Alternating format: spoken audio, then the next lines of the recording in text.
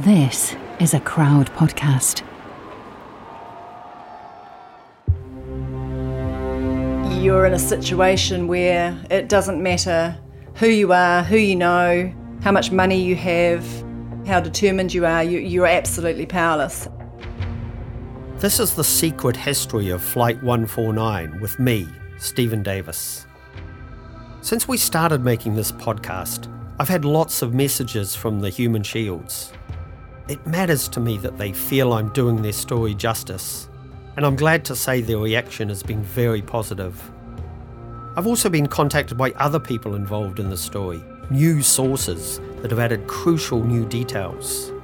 More about that in later episodes as the investigation rolls on.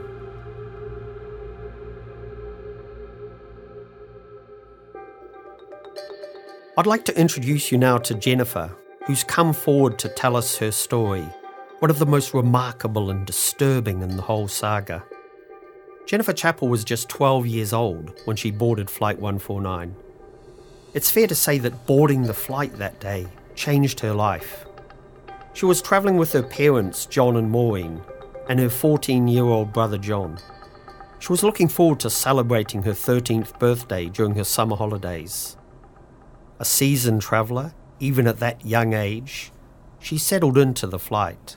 I slept and read, and the flight itself, out to me at least, seemed to be a relatively normal flight. I could see and sense that there was a little more agitation or sort of nervousness among adults. I was aware that I'd heard things.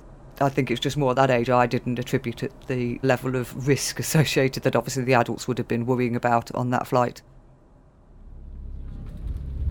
When the plane landed to refuel in Kuwait, it was usual for a team of cleaners to spruce things up a bit before continuing on the next leg of the journey. Jennifer and her family stayed on board.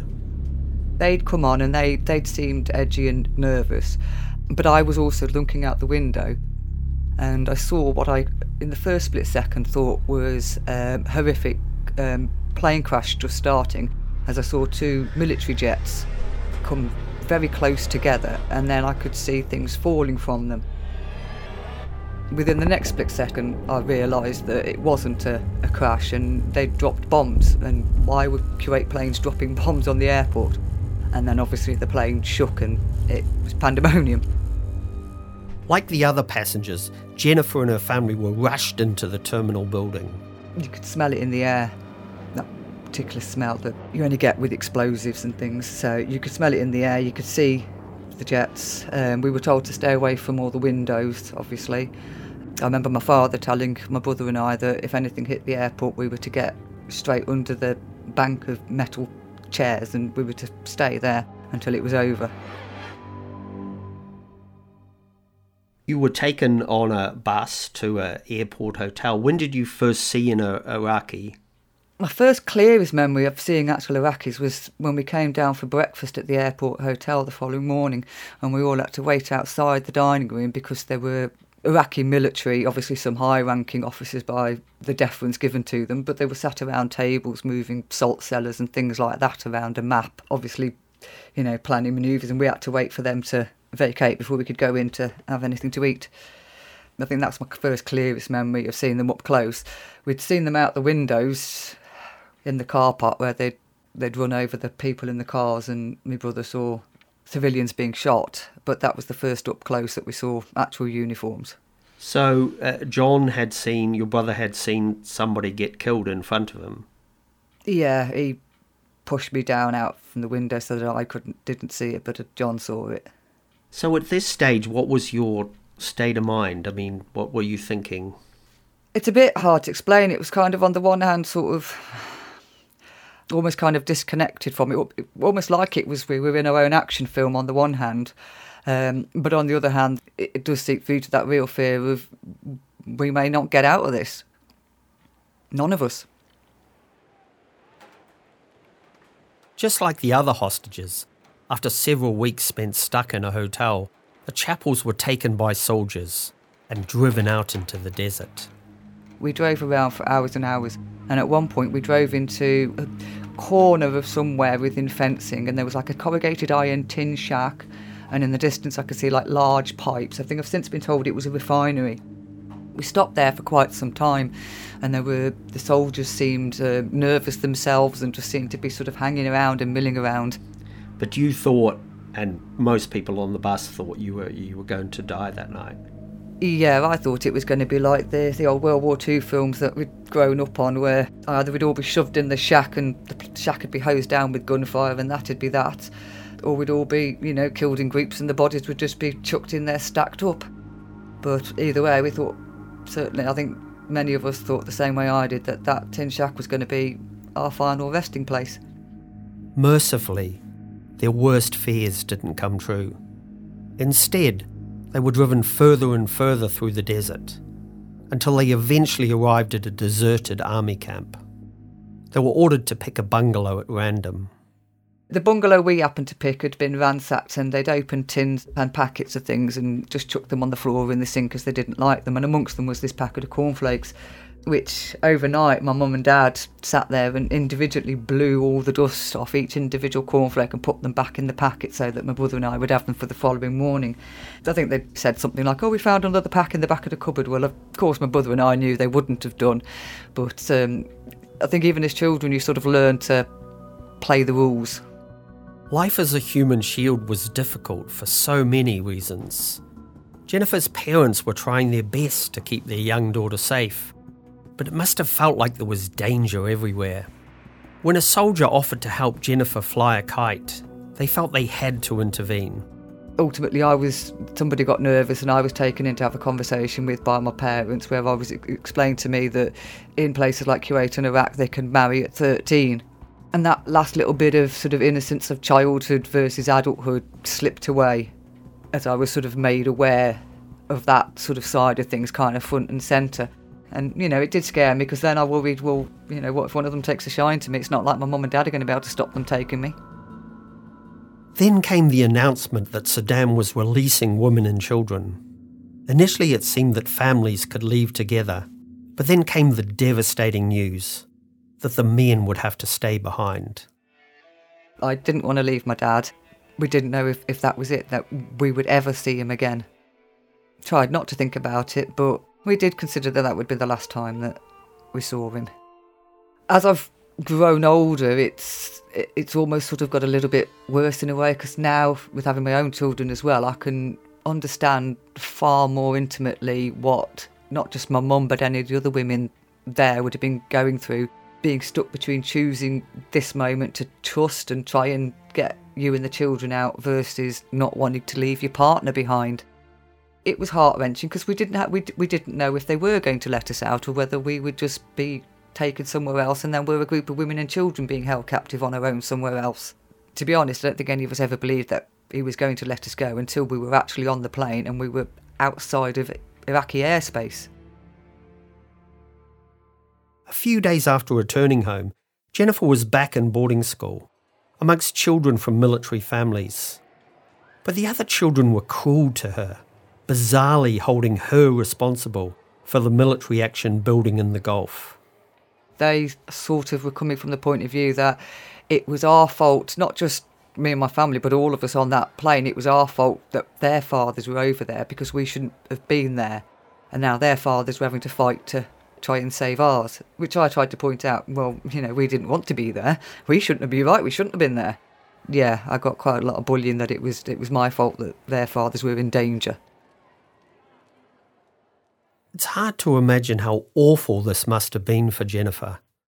To have survived being held hostage, to then return home and be bullied for it. I was very depressed at school. I ended up in a room on my own. Within a year and a half, I was out of boarding school. My parents decided it wasn't working for me, so I came back to the permanent home in Stafford. Later in the series, we'll hear more about just how life-changing this experience really was for her. So at this point in our story, Jennifer is made at home, along with her mother and brother. As we heard in the last episode, Margaret, Helen, Deborah and Gregor are also home. But Barry, Clive and George are all still human shields, with no idea if or when they'll be released. One aspect we haven't explored yet is how the families of the human shields were affected. They faced a different kind of torment. left to fear the worst, desperately trying to get information on where their loved ones were being held, watching the news and seeing the build-up to war, wondering if they'd ever see them again. We were very frightened. We had very little information, very little idea of how to obtain information. This is Rowan Halkyard. Her parents, Daphne and Henry, had been nervous when they heard their flight was passing through Kuwait. Henry's background as a soldier made him anxious to avoid the region. After making the fateful decision to travel on their British rather than their New Zealand passports, they'd been taken as hostages and were now being held in a rat-infested tin shed near a nuclear plant just outside of Baghdad. Back home in New Zealand, Rowan hung on to scraps of news. There was a New Zealand representative based in Baghdad, I think, and she did her very best to keep us updated. We knew quite quickly that they had been taken from Kuwait to Baghdad and that they were being held at the Mansour Melia Hotel in Baghdad. And as soon as we had that information, we made attempts to contact them, and were variously told that the hotel was closed or there were no guests under that name registered at the hotel, so we had no success in reaching them there. And did you get told when they were moved from Baghdad to another location? I'm trying to recall the order of events, but at some point in time we were aware, yes, that they were no longer at the hotel and that they were being used as human shields. The term human shields started to be used, and so we knew that the intention was to use these people as a deterrent against Allied attack. And you must have started thinking at that point that you might not be seeing them again. Oh, absolutely. I mean, we were determined, but you're in a situation where it doesn't matter who you are, who you know, how much money you have, how determined you are, you're absolutely powerless. So, we were certainly aware that the odds were stacked against them. It was a long way through that 3-month period, I think, that I came to that realisation, and I think acceptance is a bit of a stretch, but I did, fully understand that the likelihood was that they wouldn't be coming home.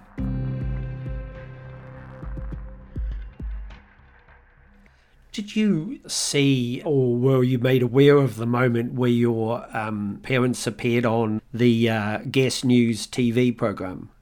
I didn't have any forward warning of that. I was in a flat in Dunedin and watched the news, as we all did, every night, because that was really our sole source of information.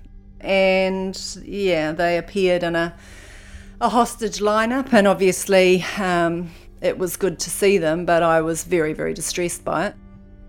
They had, I believe, been given the opportunity to present a little bit more positively on film, and the reward for that would be that they were able to send a message to family in New Zealand, but they were pretty averse to that, and they felt that their family back home would understand, and we did.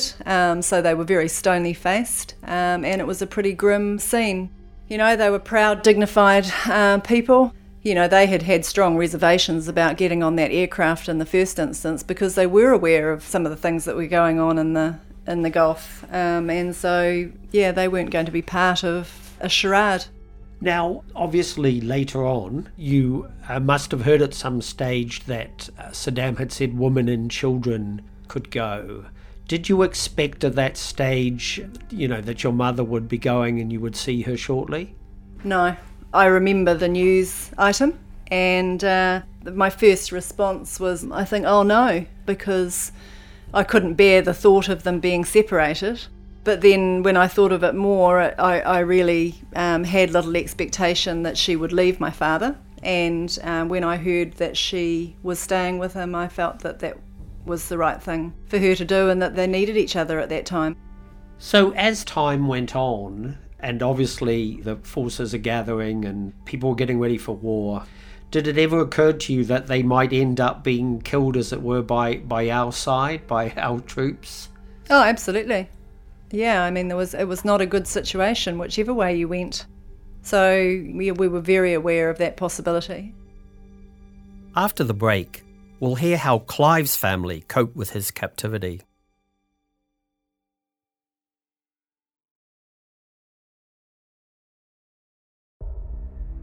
This is The Secret History of Flight 149 with me, Stephen Davis. The next family we'll turn to are the Earthies. By now, you'll be familiar with Clive, the stoic, calm and experienced cabin services director. We all knew we were being taken as hostages. We all knew that. And we ended up at Shoewake Port. Clive's wife Jackie, daughter Joanne and son Stephen were used to him being away with work. But this was different. Here they recall the moment they first discovered what had happened. The first voice you'll hear is Jackie. Clive rang me from the hotel to say that Kuwait had been invaded. Whew, God. Right. And there were soldiers everywhere, and there was a large explosion. And I said, what was that? And he said they were bombing the runway or something, so no other planes could take off. That was it, really. You probably didn't want to end that conversation with him, did you? Not knowing what was going on. No. The managers were ringing 3, 4, 5 times a day. So much that I had to say at one point, I don't need this kind of support. It was wearing. You were just saying the same thing, don't know anything. At the time, we thought they were doing all they could for us. I remember I was watching the news a lot, and then speaking to Mum, and what she was telling me didn't match up with the news, and it was just so confusing. I mean, it was everywhere, everywhere you looked. It was just surreal, wasn't it? And, thinking my dad's in there somewhere, but not knowing where he was. It was quite hard getting on with my job. I was working in a hotel, and then, after my shift and that, and then speaking to Mum, and yeah, it was all just sort of revolved around it, really, wasn't it? Joanne was 21 at the time, and Stephen just 17. He'd recently started an apprenticeship that had been going very well. That job came to an abrupt end because, I quote, "your mind isn't on the job." So that was me out the door. They were fully aware that what was going on, fully aware. So you think afterwards, you can't do that, can you? You can't sack someone because their mind's not on the job and their dad's out in golf. I don't think we were aware of our rights in those days, or even if, I don't think we even thought about it. No. And then we heard nothing for probably months. We got a message from a Danish consulate, a message got through that he was all right. So I think we relaxed then. Jackie kept a diary to keep track of any information she received. She brought it along to show us. So she actually still has a copy of this message. August the 9th, 1990. Message from Clive via Son Olsen, Danish Ministry of Affairs. Clive is safe and well and sends his love.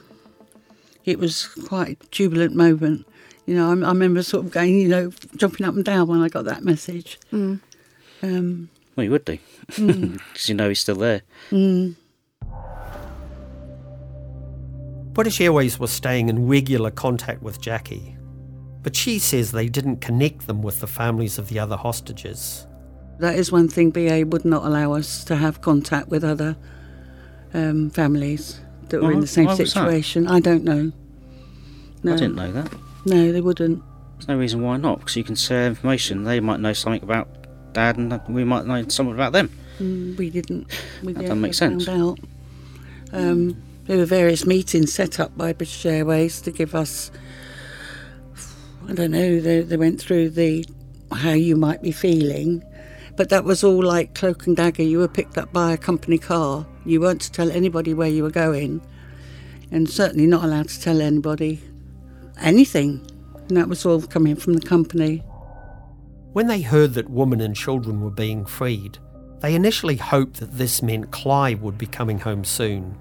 And I guess that elation that you felt went on for quite a long time before the reality hit that no, it was going to happen. But the stewardesses did bring some good news. Here's Clive.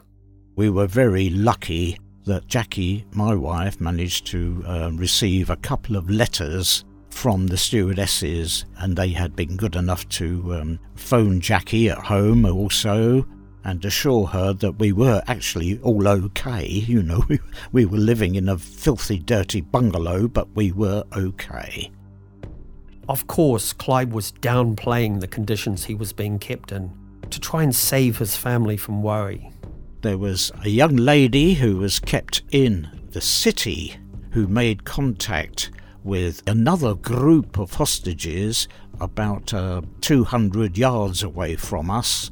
We weren't allowed, of course, to see them at that stage. But this young lady had actually managed to contact, I think it was the Austrian embassy somehow. And Jackie had a phone call after 6 weeks or something in that area from an embassy person in Austria saying, a message from your husband, he is still fine, he's okay, and is looking forward to coming home sometime. As you can probably tell from Clive's knowing laugh there, it would still be quite some time until he made it home. And what about the young lady he referred to? Well, since starting this podcast, we believe we've made contact with her. So you should be hearing more about her daring undercover actions later in the series.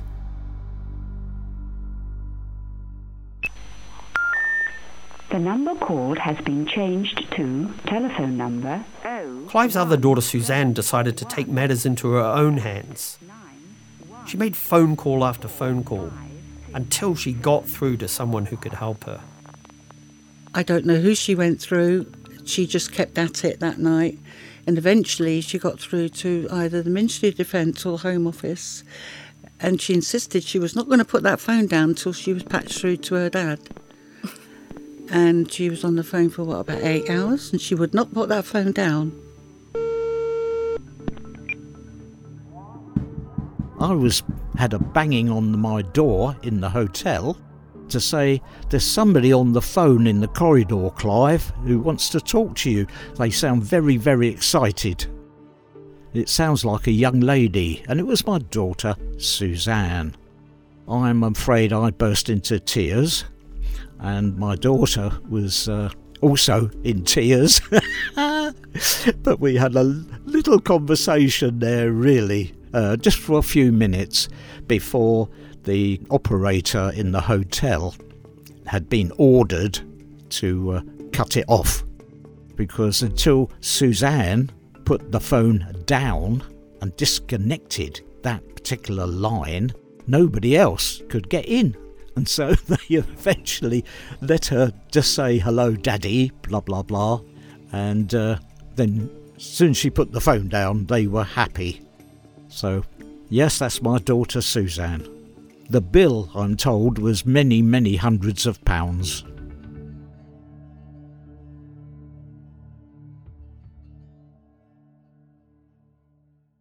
During the later stages of Clive's captivity, things were looking much darker. We'll hear more about this in the next episode. And so any communication that did make it home was starting to sound bleaker. And I remember the letters being at the same times great that, you know, you knew Dad was alive, but some of the things he was writing in them wasn't nice. It was very upsetting. No. I mean... It was more frightening. Yeah, because he thought he was going to die. So, you know, what he was writing was the fact that, you know, he didn't expect to come back.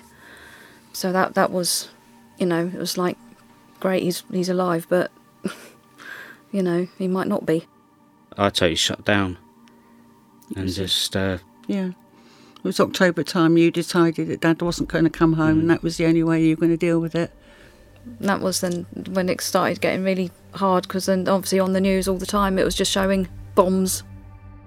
Because I was younger at the time, 17, 18, I think I've become very distrusting of people. Yes. Yes, my adult definitely. life. You are. Yeah. Especially with relationships. I can't, you know... Yeah, there's no complete trust, is there? No. But it does seem that being able to tell their side of the story has brought some comfort. Here's Jackie. I feel calmer. I feel relieved that we have actually been noticed. Me too. After 31 years, that, you know, it did affect us, and we do have stories. Yeah. Two different sides of one story, isn't it?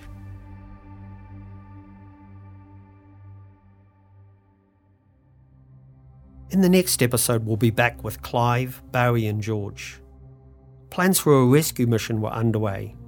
British SAS commanders had some information about the hostages' locations, but there were just so many to be rescued. Intelligence officers pored over news footage, analysing it frame by frame for clues. The plan was for a joint British and American mission, the SAS and the American Delta Force. But all the hostages heard was more tough talk from Thatcher and Bush, threatening Saddam Hussein with war crimes. In other circumstances, some of them might have supported this stand against blackmail and tyranny.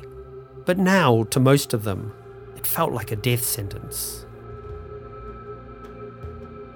Next time, on the secret history of Flight 149. The Iraqis were digging massive great holes and putting in guns. I think they were probably anti-aircraft guns. I was taken one night blindfolded in the back of a little pickup truck and was taken to a place that was purported to be a chemical plant. You live in the moment. If you see food, you eat it. And if you see something that might be useful, if you have to run and hide, you grabbed it.